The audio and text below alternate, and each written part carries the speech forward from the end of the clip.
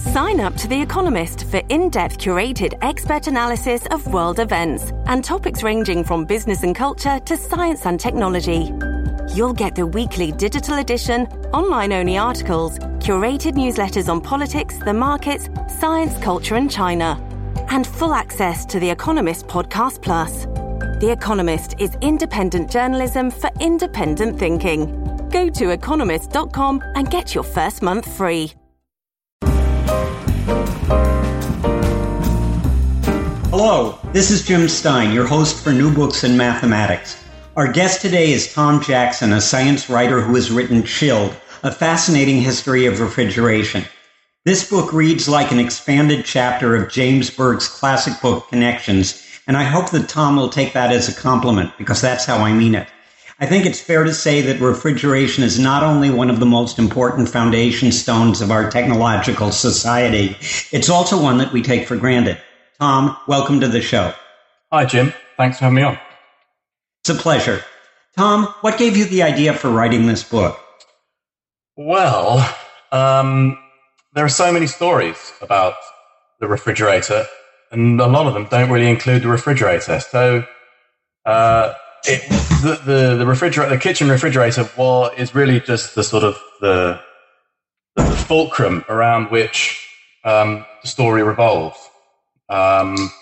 It has a very long history of how we figured out the thermodynamics of it all and how we learned to create cold, and also on the other side, there's a large amount of stories to do with how refrigeration isn't really linked to food or air conditioning or that kind of thing. So, and I think you tell a lot of stories. I'm sorry. I thought you told almost all the stories extremely well. I was absolutely enthralled by the book, and I also love the book cover, by the way. You mentioned that as early as the 1930s, it was recognized that what you describe as the cold chain is absolutely essential for civilization as we know it. And there was a nice quote that later in your book, you say that civilization is only 3 meals away from anarchy. That's right, yes. We no longer prepare and preserve our own foods. We just go and buy it from the store. And if there wasn't any food in the store, what would we do? So by 3 meals away, I guess that a lot of people have more than 3 meals of food stored in their refrigerators. But if all the fridges got turned off, if there was a power outage or some sort of, almost Machiavellian force had some control over refrigerators, pretty soon we'd all be out on the street and we'd be hungry and we'd be wondering where our next meal was coming from, and that's anarchy. Yeah, I think that was the basis of a not especially good TV series a couple of years ago. Oh, anyway, I've seen it, but I'll have to track it down. Okay, well, I've forgotten what it was called. Oh, Revolution. Skip it. As I read the first chapter of your book, I was amazed that cooling technology and cooling processes existed almost 2 millennia before the birth of Christ. I think our listeners would be interested in hearing a little about this. Sure. Well, it goes back a lot further than that, but it's quite simplistic in that it was just harvesting natural ice and keeping it, and using it to cool down drinks and perhaps preserving fruit or that sort of thing. But so that was going on in Mesopotamia 4,000 years ago. Wow.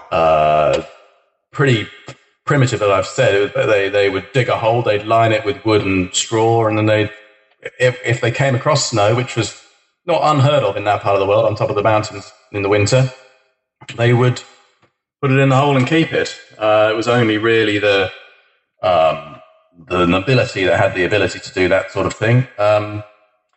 But by the last few centuries of the BC era, we see a almost industrial scale ice industry developed in Persia, where they have the ability not only to store ice, but also to make it at will. And it comes out of the two things about Persia: it's very dry. There aren't any big rivers flowing through it, really. This is what's now Iran. So east of the two big Middle Eastern rivers, the Tigris and Euphrates. So east of there, it's quite dry, but it's also quite mountainous. So you get quite cold weather, but there's not a lot of flowing water. So they developed this incredible ability to go down and get hold of the groundwater and run it through channels and control water in a very intricate way. But they didn't want to bring it above ground. So a lot of it's because then it would evaporate away. And so a lot of it is underground water channels and cisterns and that sort of thing.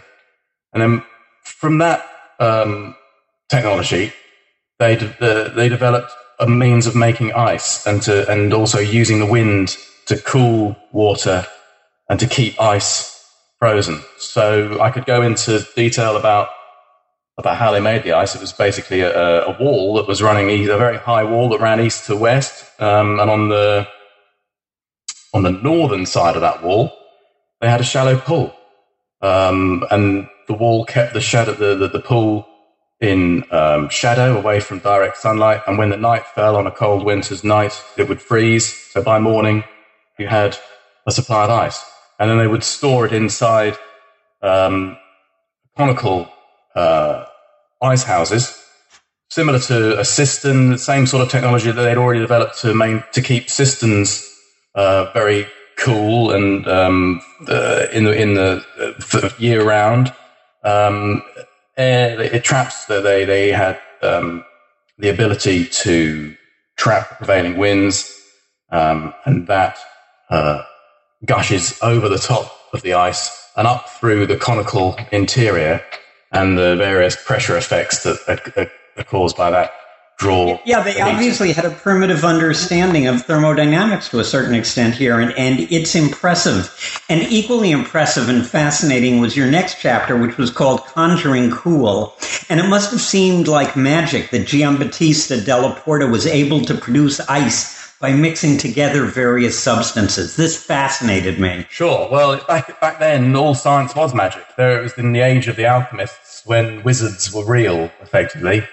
There was no it seems mad to us now, perhaps, but there was no reason to suspect that standing around a mixing pot, a cauldron, and saying a spell was not a fundamental part of the process that turned, in alchemist search for various, amazing mythical substances like the Philosopher's Stone and the elixir and all that sort of stuff. So Giambattista della Porta, he was a real life wizard. He was he'd been told off by the Catholic Church to not discover too much stuff about the because it was making them look bad, or it was just causing them problems. Some of his friends were even sent to prison for it, but he wasn't. He was too cool for that. He managed to talk his way out of it. But that's the real wizardry. Sure, yeah, that's probably the biggest skill. He's remembered for putting on these displays where he would put it was watered down wine, so a bottle of watered down wine. So it was red, you could see it, but it wasn't pure. It wasn't wine. There was a lot of water in there as well, and he would dunk that into a curious magical mixture and give it a tap and a swirl, and give the bottle a tap and a swirl, and all of a sudden it would start to freeze, because the curious mixture was water, snow, salt, various other highly soluble minerals that he'd figured out when they mixed together. They brought the temperature down. It's the same sort of process as to why we salt roads in winter, that sort of thing. And he was a bit of a showman, as were a lot of the scientists, alchemists in back then. And it would have looked rather magical, I think. And also looking pretty magical was how Cornelius Drebbel managed to air condition an entire cathedral in the middle of the 17th century. Yeah, no, he was the last of his kind. He was the last wizard. He knew that he was on borrowed time. I think he knew that real scientists were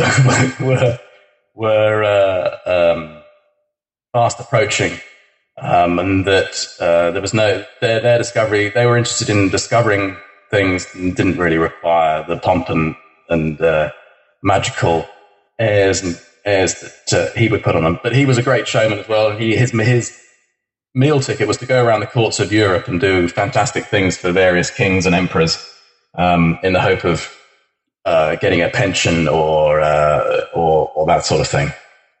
And so by the start of the 17th century, he was Dutch originally. By the start of the 17th century, after various scrapes and spells in prison and all sorts, he was working for James I of England, or James.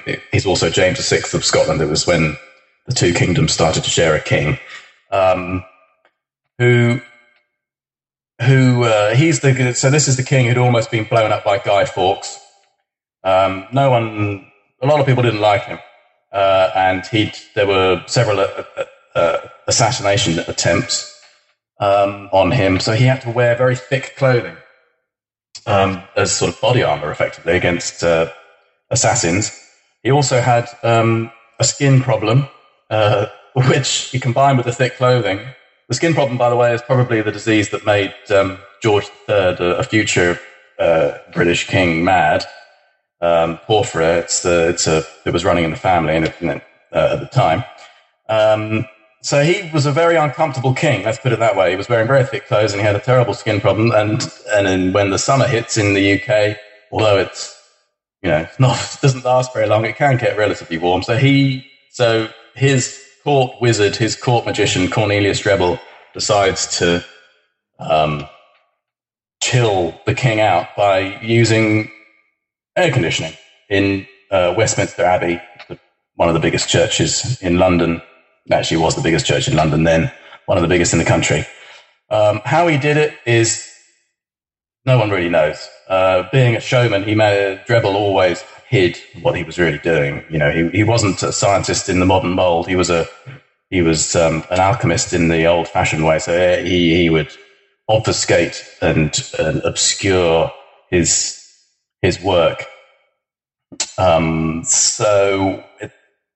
Plenty of history enthusiasts have had a go at trying to figure out what he did. He probably almost certainly used Giambattista's teleporter, the previous Italian guy who was a generation before, would have used the same, what's now known as a frigorific mixture, a cooling mixture. So salts, things like saltpeter and some snow, to create a very cold liquid that then he used to set up a convection current inside this giant vaulted church and create at least a layer of cold air near the ground.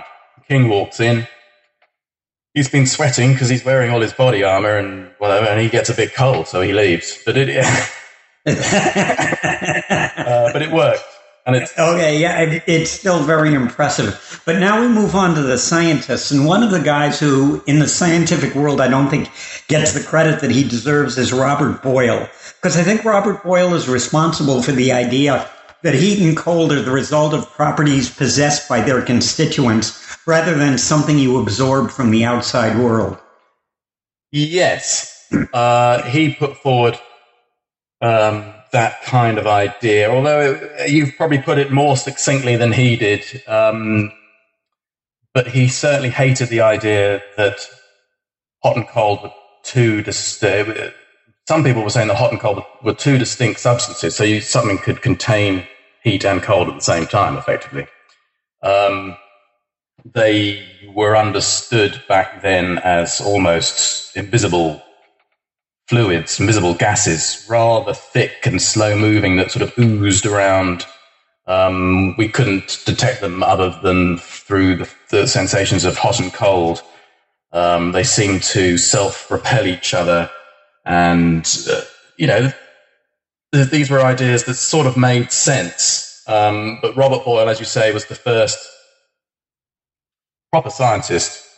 He got his inspiration from Francis Bacon, who was another courtier of James I and a contemporary of Cornelius Strebel, but they were two completely different, figures.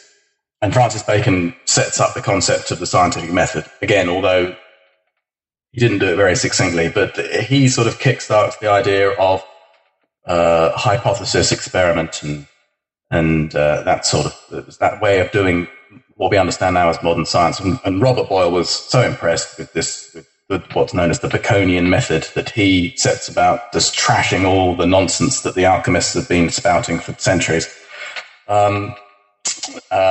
And he's remembered for a gas law. So he studied the way air works, and he's probably best remembered for that. He used a vacuum pump to remove air, and then learnt lots of things that we now find almost intuitive about the way gases and air work. But at the time, no one knew them until Robert Boyle did them. So, for example, when you take air out of a glass jar, a feather will just drop straight down. There's no air pressure, there's no sort of air resistance that makes it float, and sound doesn't travel through a glass jar that hasn't got any air in it. And if you put a mouse in a glass jar and suck all the air out, the mouse dies, and things like that. So he said about using a systematic scientific approach to this sort of thing. And I think 3 years later, he moved from trying to figure out the mysteries of air to what he started to look at what cold was. I think this was 1663. It was a very cold winter, so he had a lot of opportunity to do some experimentation. But then the man who was transcribing his manuscript ran away to Africa.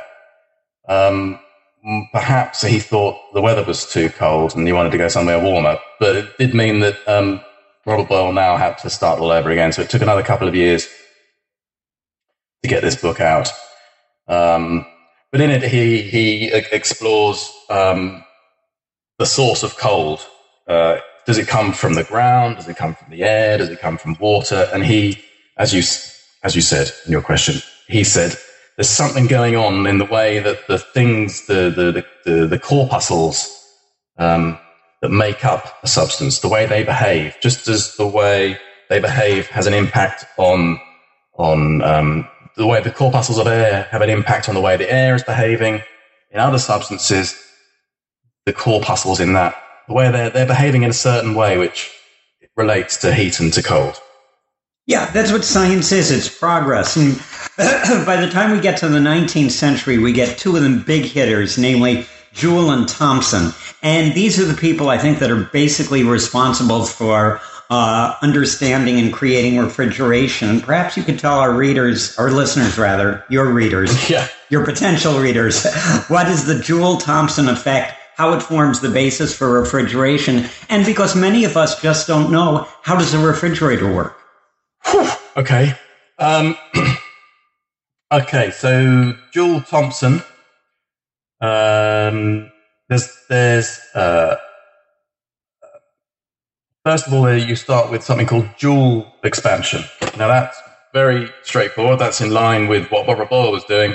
You have a glass jar or a vessel that contains a certain amount of gas, and you have an identical vessel on the other side, which is empty.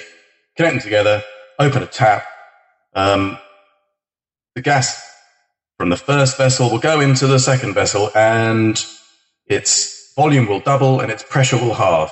Now, that's pretty straightforward. But James Prescott Joule noticed that there were slight changes in the temperature of this gas, only very tiny, and it was probably down to, the thermometer not working very well.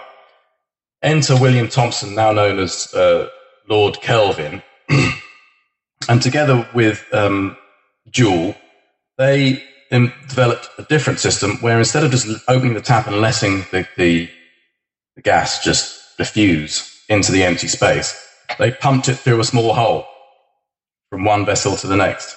and they discovered that the gas in the second vessel became very, very cold.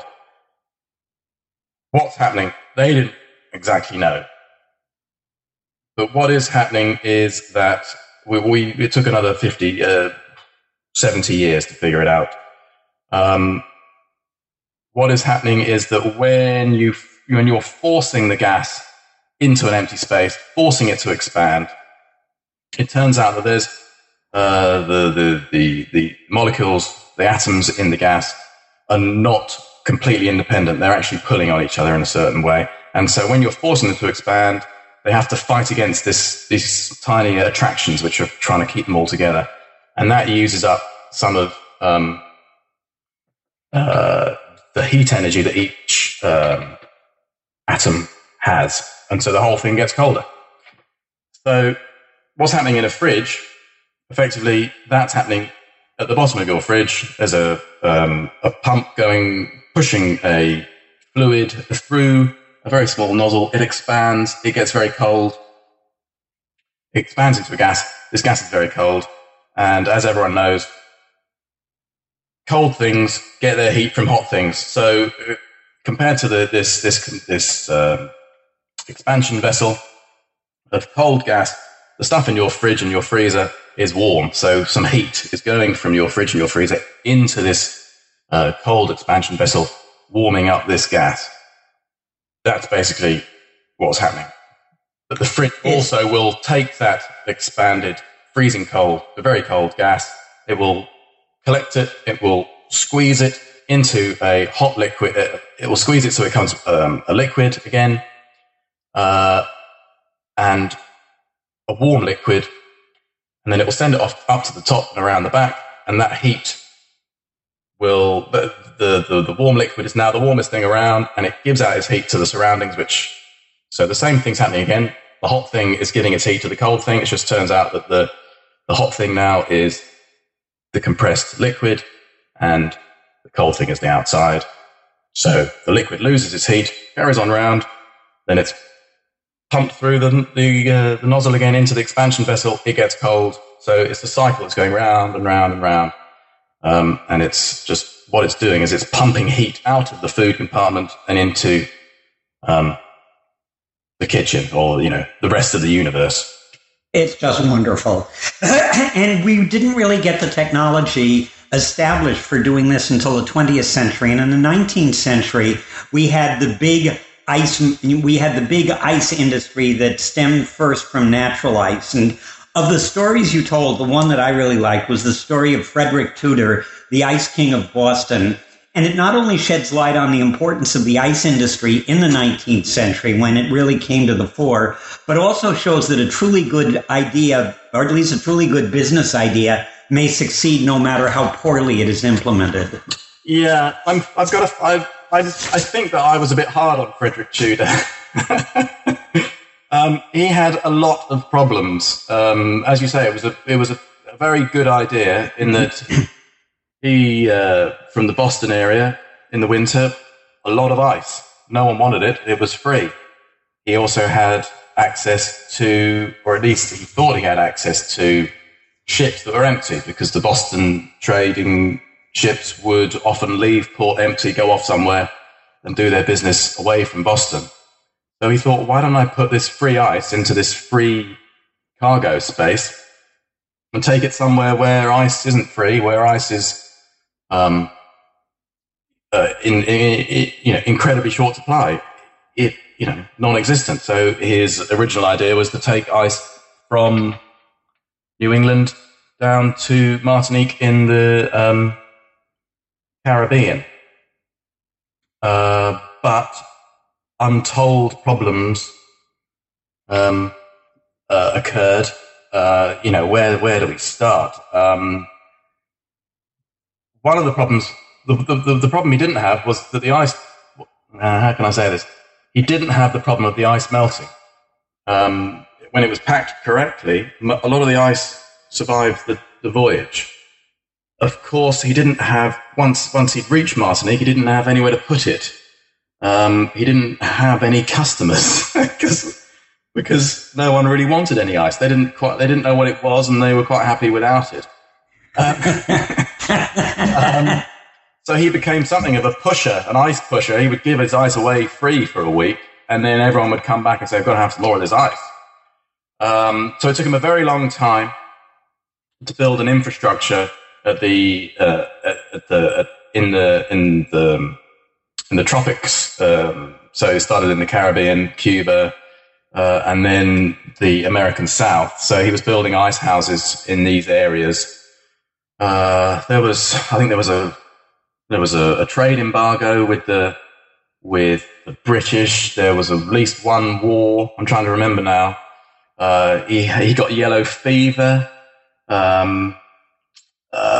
Some Spaniards turned up and tried to have him expelled from a lot of the Spanish territory down there. You know, a lot happened. Well, at least he didn't have the Catholic Church on his back like that. Anyway, why did the natural ice, the business of harvesting natural ice, storing it, transporting it to other places, why did that give way to artificial ice, and why? So thanks to Frederick Truder, not everyone, but a lot of people who'd done, been perfectly happy without having any ice in the summer, decided they needed ice. So New Yorkers wanted ice, Bostonians wanted ice. So there was a huge demand for ice. It wasn't all just going down south. So economics kicked in. You could get some lovely clean ice from way up in Canada or Maine. Some of the deep lakes and deep rivers up there would produce wonderful clean ice untouched by civilization. Or you could get some cheap ice cut from the local river. And of course, that's what a lot of people went for. At the time, people thought that the freezing process would cleanse the water, cleanse the ice. Of course, all it did was just sort of freeze the germs and the muck. And so there were a lot of incidences of typhoid and dysentery and other rather nasty diseases breaking out in areas where ice was cut from sewage too near to sewage outflows and that sort of thing. Of course, down in the South, all the Northerners the American South, all the Northerners were using all the ice, and so they started to look for other ways. The Civil War didn't help, of course, in the market, that kind of ruined the market for them. So they started to look for other ways of making ice, and they turned to mechanical refrigeration, which had been invented over, the 1750s was the first time someone showed that there was some sort of process that could be harnessed. But by the 1850s, people in the American South and Australia and India were using giant mechanical refrigerating ice factories. They weren't particularly successful, but in those places, they were still economical, and they could still produce ice that could be sold. And then when the technology improved and the price of mechanically produced ice goes down, people further north where there's, it's much more of a choice. Can I have the natural ice or the artificial ice? Slowly, everyone starts to shift towards the artificial ice, mainly because one of the reasons is because it looks more natural. Ice from a river is full of tiny little air bubbles, whereas ice from a mechanical ice factory would be, the water would be much stiller when it was freezing, so it looks clearer and more blue and sort of more natural, even though it's the complete opposite. See what I mean? Another thing that fascinated me, and I guess I sort of knew about it in the back of my mind, but it wasn't really spelled out until I read your read your book, was the idea of the modern cold chain and all the refrigerating vessels that go into transporting the various items of produce and stuff that needs to be refrigerated. And so perhaps you could trace the evolution of the modern cold chain a little. Okay. Well, the answer to how the cold chain came about in the short answer is slowly and with a lot of problems. If you think about the cold chain, if you think about your kitchen fridge, that's the final point in the cold chain. So whatever food and drink it has traveled towards your fridge inside a temperature-controlled transport corridor. It may have been on a plane and a ship or in a train, in a truck, and eventually in your shopping bag and in your car, and it comes into your house and into the fridge. If your fridge isn't working, the whole thing's a disaster. Yeah, we had to replace our fridge because it wasn't working. Right. So when you imagine the idea of the cold chain, a lot of food producers and food retailers got on board with it quite quickly when the technology was. We're talking in the second half of the 19th century now. When it became something that could be done, people they immediately got the idea of it. But just like with any chain, it's only as strong as the weakest link. So your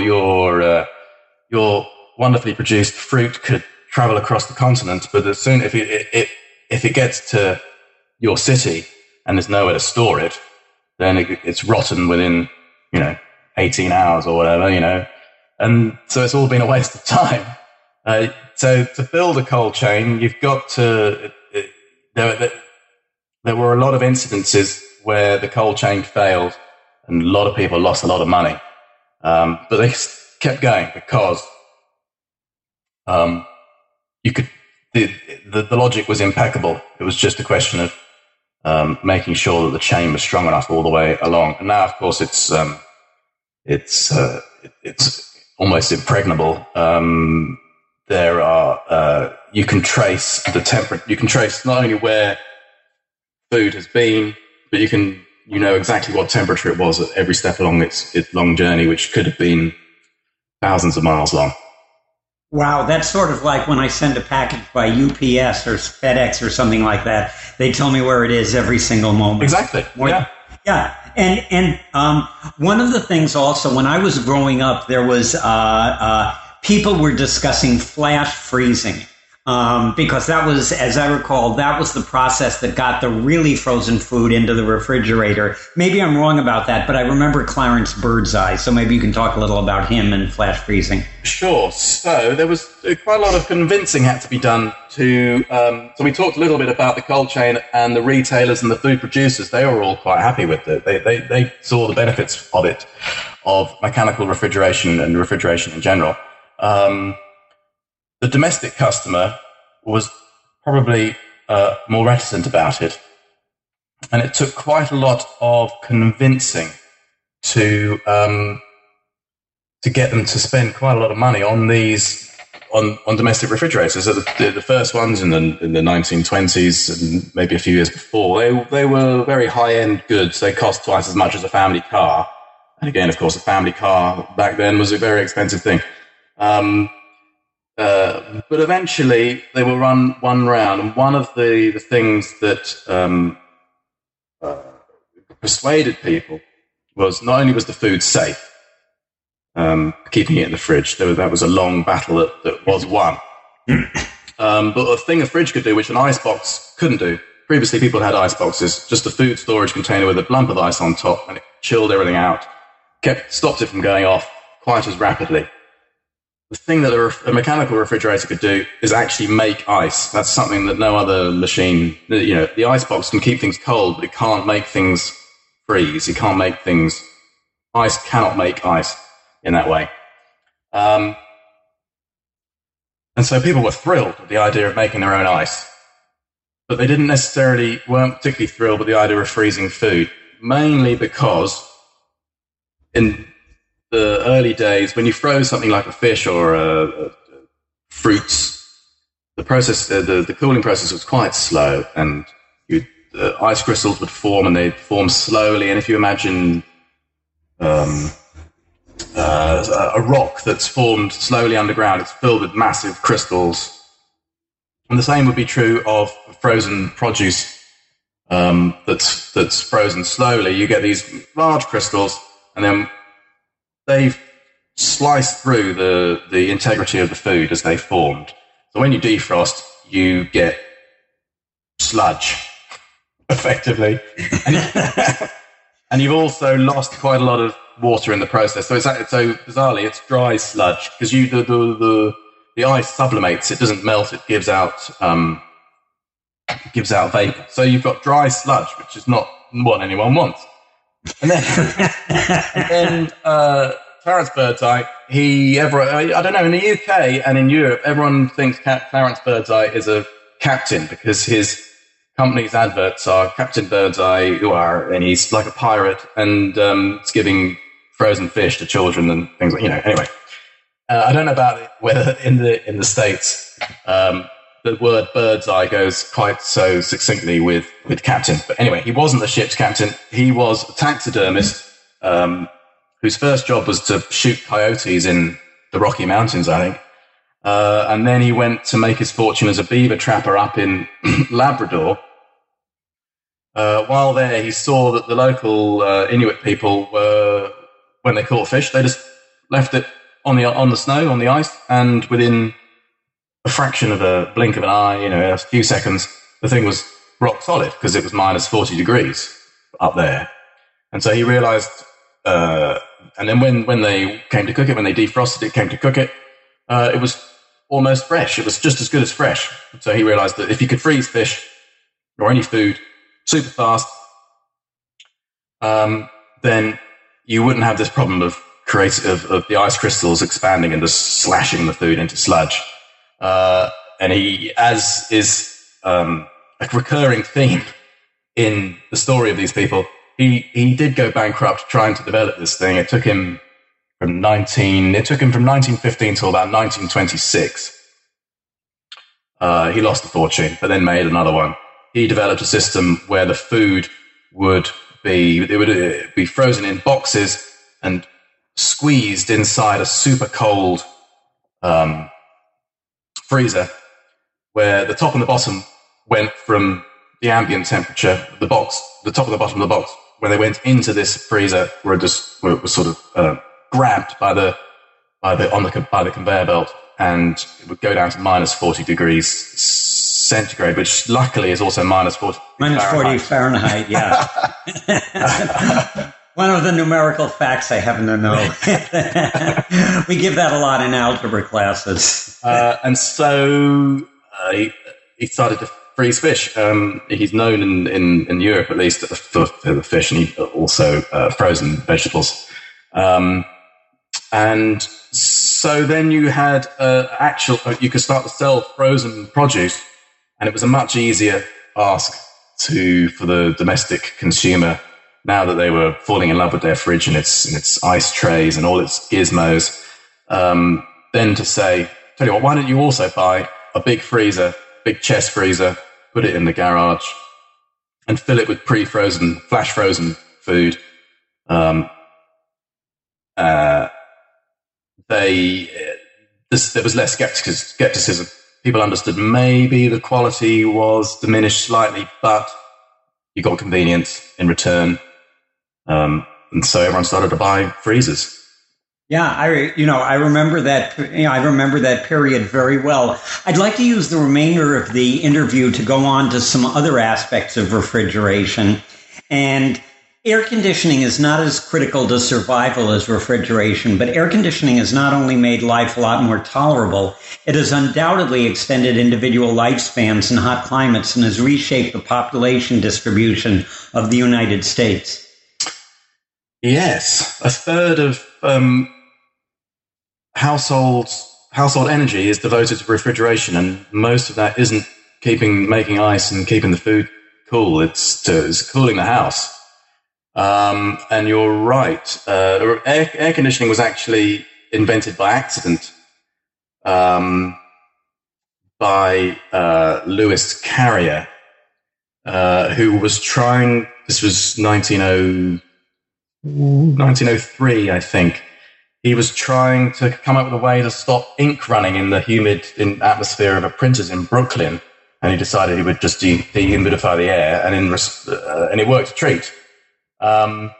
His dehumidifier, which worked on a similar process to a refrigerator, but it also made what was previously a horrendously hot, torrid place to work, this print works. It also made it a rather pleasant place to work. So he stopped making dehumidifiers for printworks and started to sell aircon. And his market was the Sun Belt. So from California to Florida,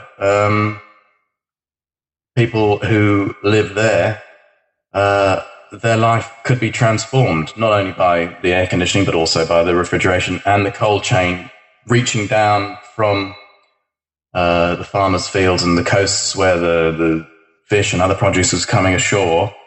The cold chain would bring all of that into semi-deserts of southwestern America, and you could live in relative comfort in your air-conditioned home with your fresh fish and fruits. So, it kind of changed the world, and certainly that part of the world is transformed transformed beyond all recognition in, the last 70 years. Yeah, and one of the things, the last portion of your book is devoted to some of the surprising aspects of refrigeration and the applications to which it's applied. And one that interested me was I didn't realize that the original H-bomb was heavily dependent upon refrigeration. It was, yes. People might think that it was something dropped from a plane. It wasn't. It was this vast, multi-ton, deep freeze, one of the coldest objects on Earth at the time. So it was an experiment in an experimental thermonuclear device, really. A thermonuclear device is an old-fashioned, at the time, a traditional nuclear fission bomb, like the ones that were dropped on Japan. The pressure from an explosion like that was used to then squeeze some radioactive hydrogen, which had to be kept liquefied. So just about a handful of degrees above absolute zero. So I can only ever do it in centigrade. You'll have to help. It's about 263 degrees, minus 260 degrees centigrade. It's about 430 Fahrenheit. Yeah. And so you've got a nuclear bomb around a tiny, it sounds bizarre, a nuclear bomb around a tiny little fridge with some liquefied radioactive hydrogen in it, and the explosion of the nuclear bomb then squeezes this radioactive hydrogen and creates a fusion explosion, same sort of thing that happens inside the sun. And you get a very, very big bang. But of course, you couldn't get one on a plane. It weighed more than the plane. So, the H-bombs, the thermonuclear weapons that sadly are dotted around the planet today, they use a dry, fusible ingredient made of lithium. So they don't need to be liquefied with refrigeration. But the first one ever, it was a fridge, effectively. One of the developments that's taken place in physics over the past few decades is the idea of laser cooling. Could you describe it and how it has changed the landscape of science? Oh, okay. Just a little. So a laser is a beam of light with one color, one frequency, one wavelength. All those three words are interchangeable. The photons of a laser, each particle of the light in that laser carries a fixed and unchanging amount of energy. And an atom is an atom of any kind is able to absorb photons with only specific energies. So a hydrogen atom absorbs photons that have a different energy to, say, a lead atom or a iron atom. And so you can tune your laser to have a wavelength to produce. You can tune your laser to produce photons to match whichever atom you're dealing with, and fire your photons at these atoms, and they will absorb those photons. And then there's something happens in the atom, and then they give out more. They give the photons out again. Now, with laser cooling, what you're doing is making use of a Doppler effect. So the Doppler effect is the thing that makes the police sirens change notes when they go past. The same thing happens. What's happened is you're changing the wavelength, changing the frequency of the sound wave, and laser light, the frequency and the wavelength of laser light can change in the same way when it goes past you. Effectively, it depends according to where you're observing this light from. So what a laser cooler does now, I'm worried that no one's following what's going on. But okay. Well, you can assume that our audience is relatively sophisticated, and if they're not following, what will happen is hopefully they'll be sufficiently intrigued that they'll pick up the book. Okay. So what's happening is that you've got a cloud of gases, a cloud of atoms, and you want to cool it beyond what you can do with a mechanical refrigeration system. So these things can go pretty low, but there is a limit to how low you can go with various different methods of refrigeration. But you can go even low with laser cooling, and what you do is you fool your atom into giving out heat. You tune your laser to produce photons that are only absorbed when one of the atoms is approaching the laser. If it's moving away from the laser or being still, the laser will just shine on past and not have any effect. But if the atom is moving towards the laser, the shift in frequency of the photon gets picked up by the atom. It absorbs the atom, but then that slows it down, because they're two sort of, if you imagine that there's two sort of bodies bashing together, and so the atom slows down. That means it gets colder. It then gives out another photon, but in a random direction. It doesn't have to be, it's not bouncing off like a ball bouncing off a wall. This photon will go off in any direction. So there isn't, there is a net change in the heat of this atom. So it's extremely hit and miss. Very gradually you can take atoms down to incredibly low temperatures. You can take clouds of atoms down to incredibly low temperatures, along with various other techniques. And with that kind of thing, with laser cooling, they've been able to make something called a Bose-Einstein condensate, which is sometimes called the fifth state of matter. Now, some people might wonder what the fourth, there's liquid, gas, and solid. They're the three states of matter. The fourth one, what's that? That's plasma. That's sort of the stuff that's in the sun. And then the fifth one was the Bose-Einstein condensate, which you make using laser cooling. Well, not you or I, but it has been made using laser cooling. Yeah, I haven't got much of it around the house. Yeah, well, as far as I know, they can't make much of it. They can only make probably packets of about 2,000 atoms of this stuff. But what happens at a fraction of a degree above absolute zero, the atoms cease to have their own personal identity, and you get this sort of marvelous, amorphous blob. A condensate, it's not really a liquid, it's not really a solid, it's not really a gas, it's a completely different thing. Losing its own identity is sort of like becoming a follower on Twitter.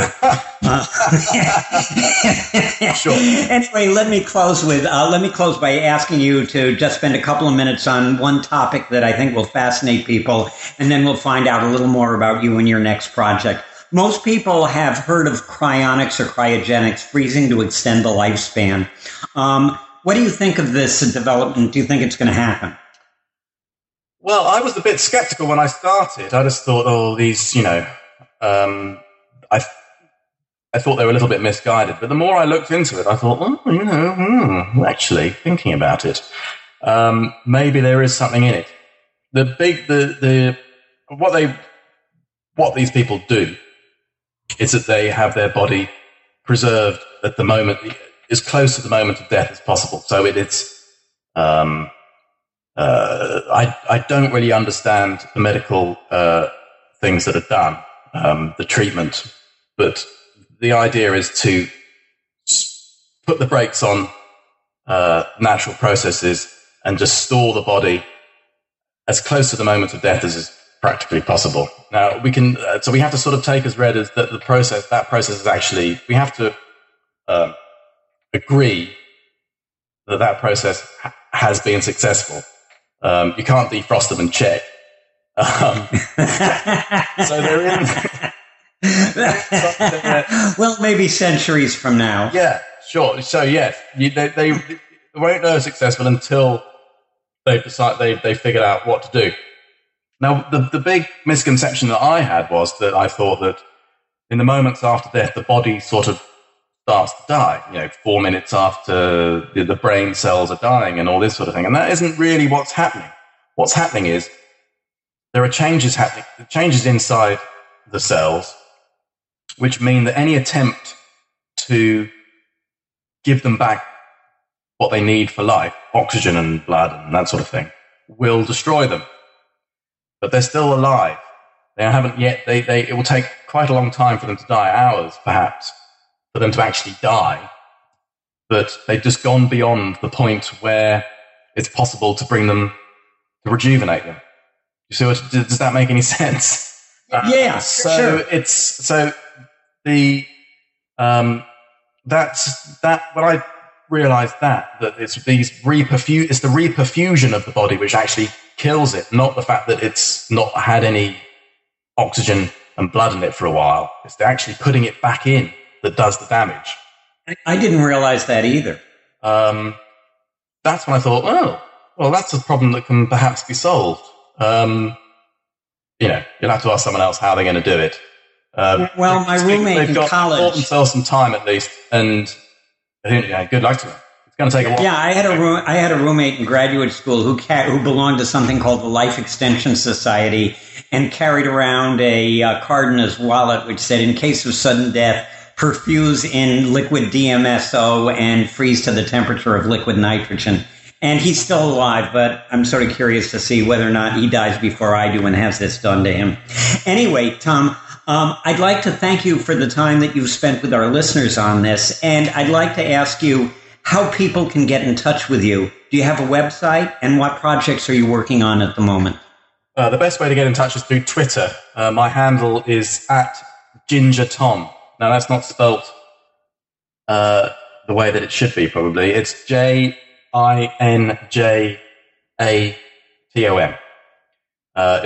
It's a high school nickname. And so if you want to get in touch, you can contact me through that. I have websites and other things, but that's the best way of making contact. My other projects, well, I'm a professional writer, so I work on all sorts of things all the time. I write for children, I write for adults, I write about natural history and sciences, and but my real love is the history of science. So that's why Chilled. That's where Chilled came from. And what I'd like to do next, the publisher is still having a think about it, would be the history of standard candles, which just like Chilled isn't in astronomy. Sure, yeah, just like Chilled isn't really about refrigerators. The history of standard candles isn't really about candles. It's as you say, the astronomical concept of stars that you can tell how far away they are by their brightness. There's a lot of stories around that. Tom, if it gets written, put me on the list of people who get to review it, because I'd love to read it. Yeah. Anyway, thank you very much for spending the time with us, and I wish you best of luck on this project with standard candles and any future projects you may have. Well, thank you very much for your interest. It's been great fun. It's been a pleasure. Take care.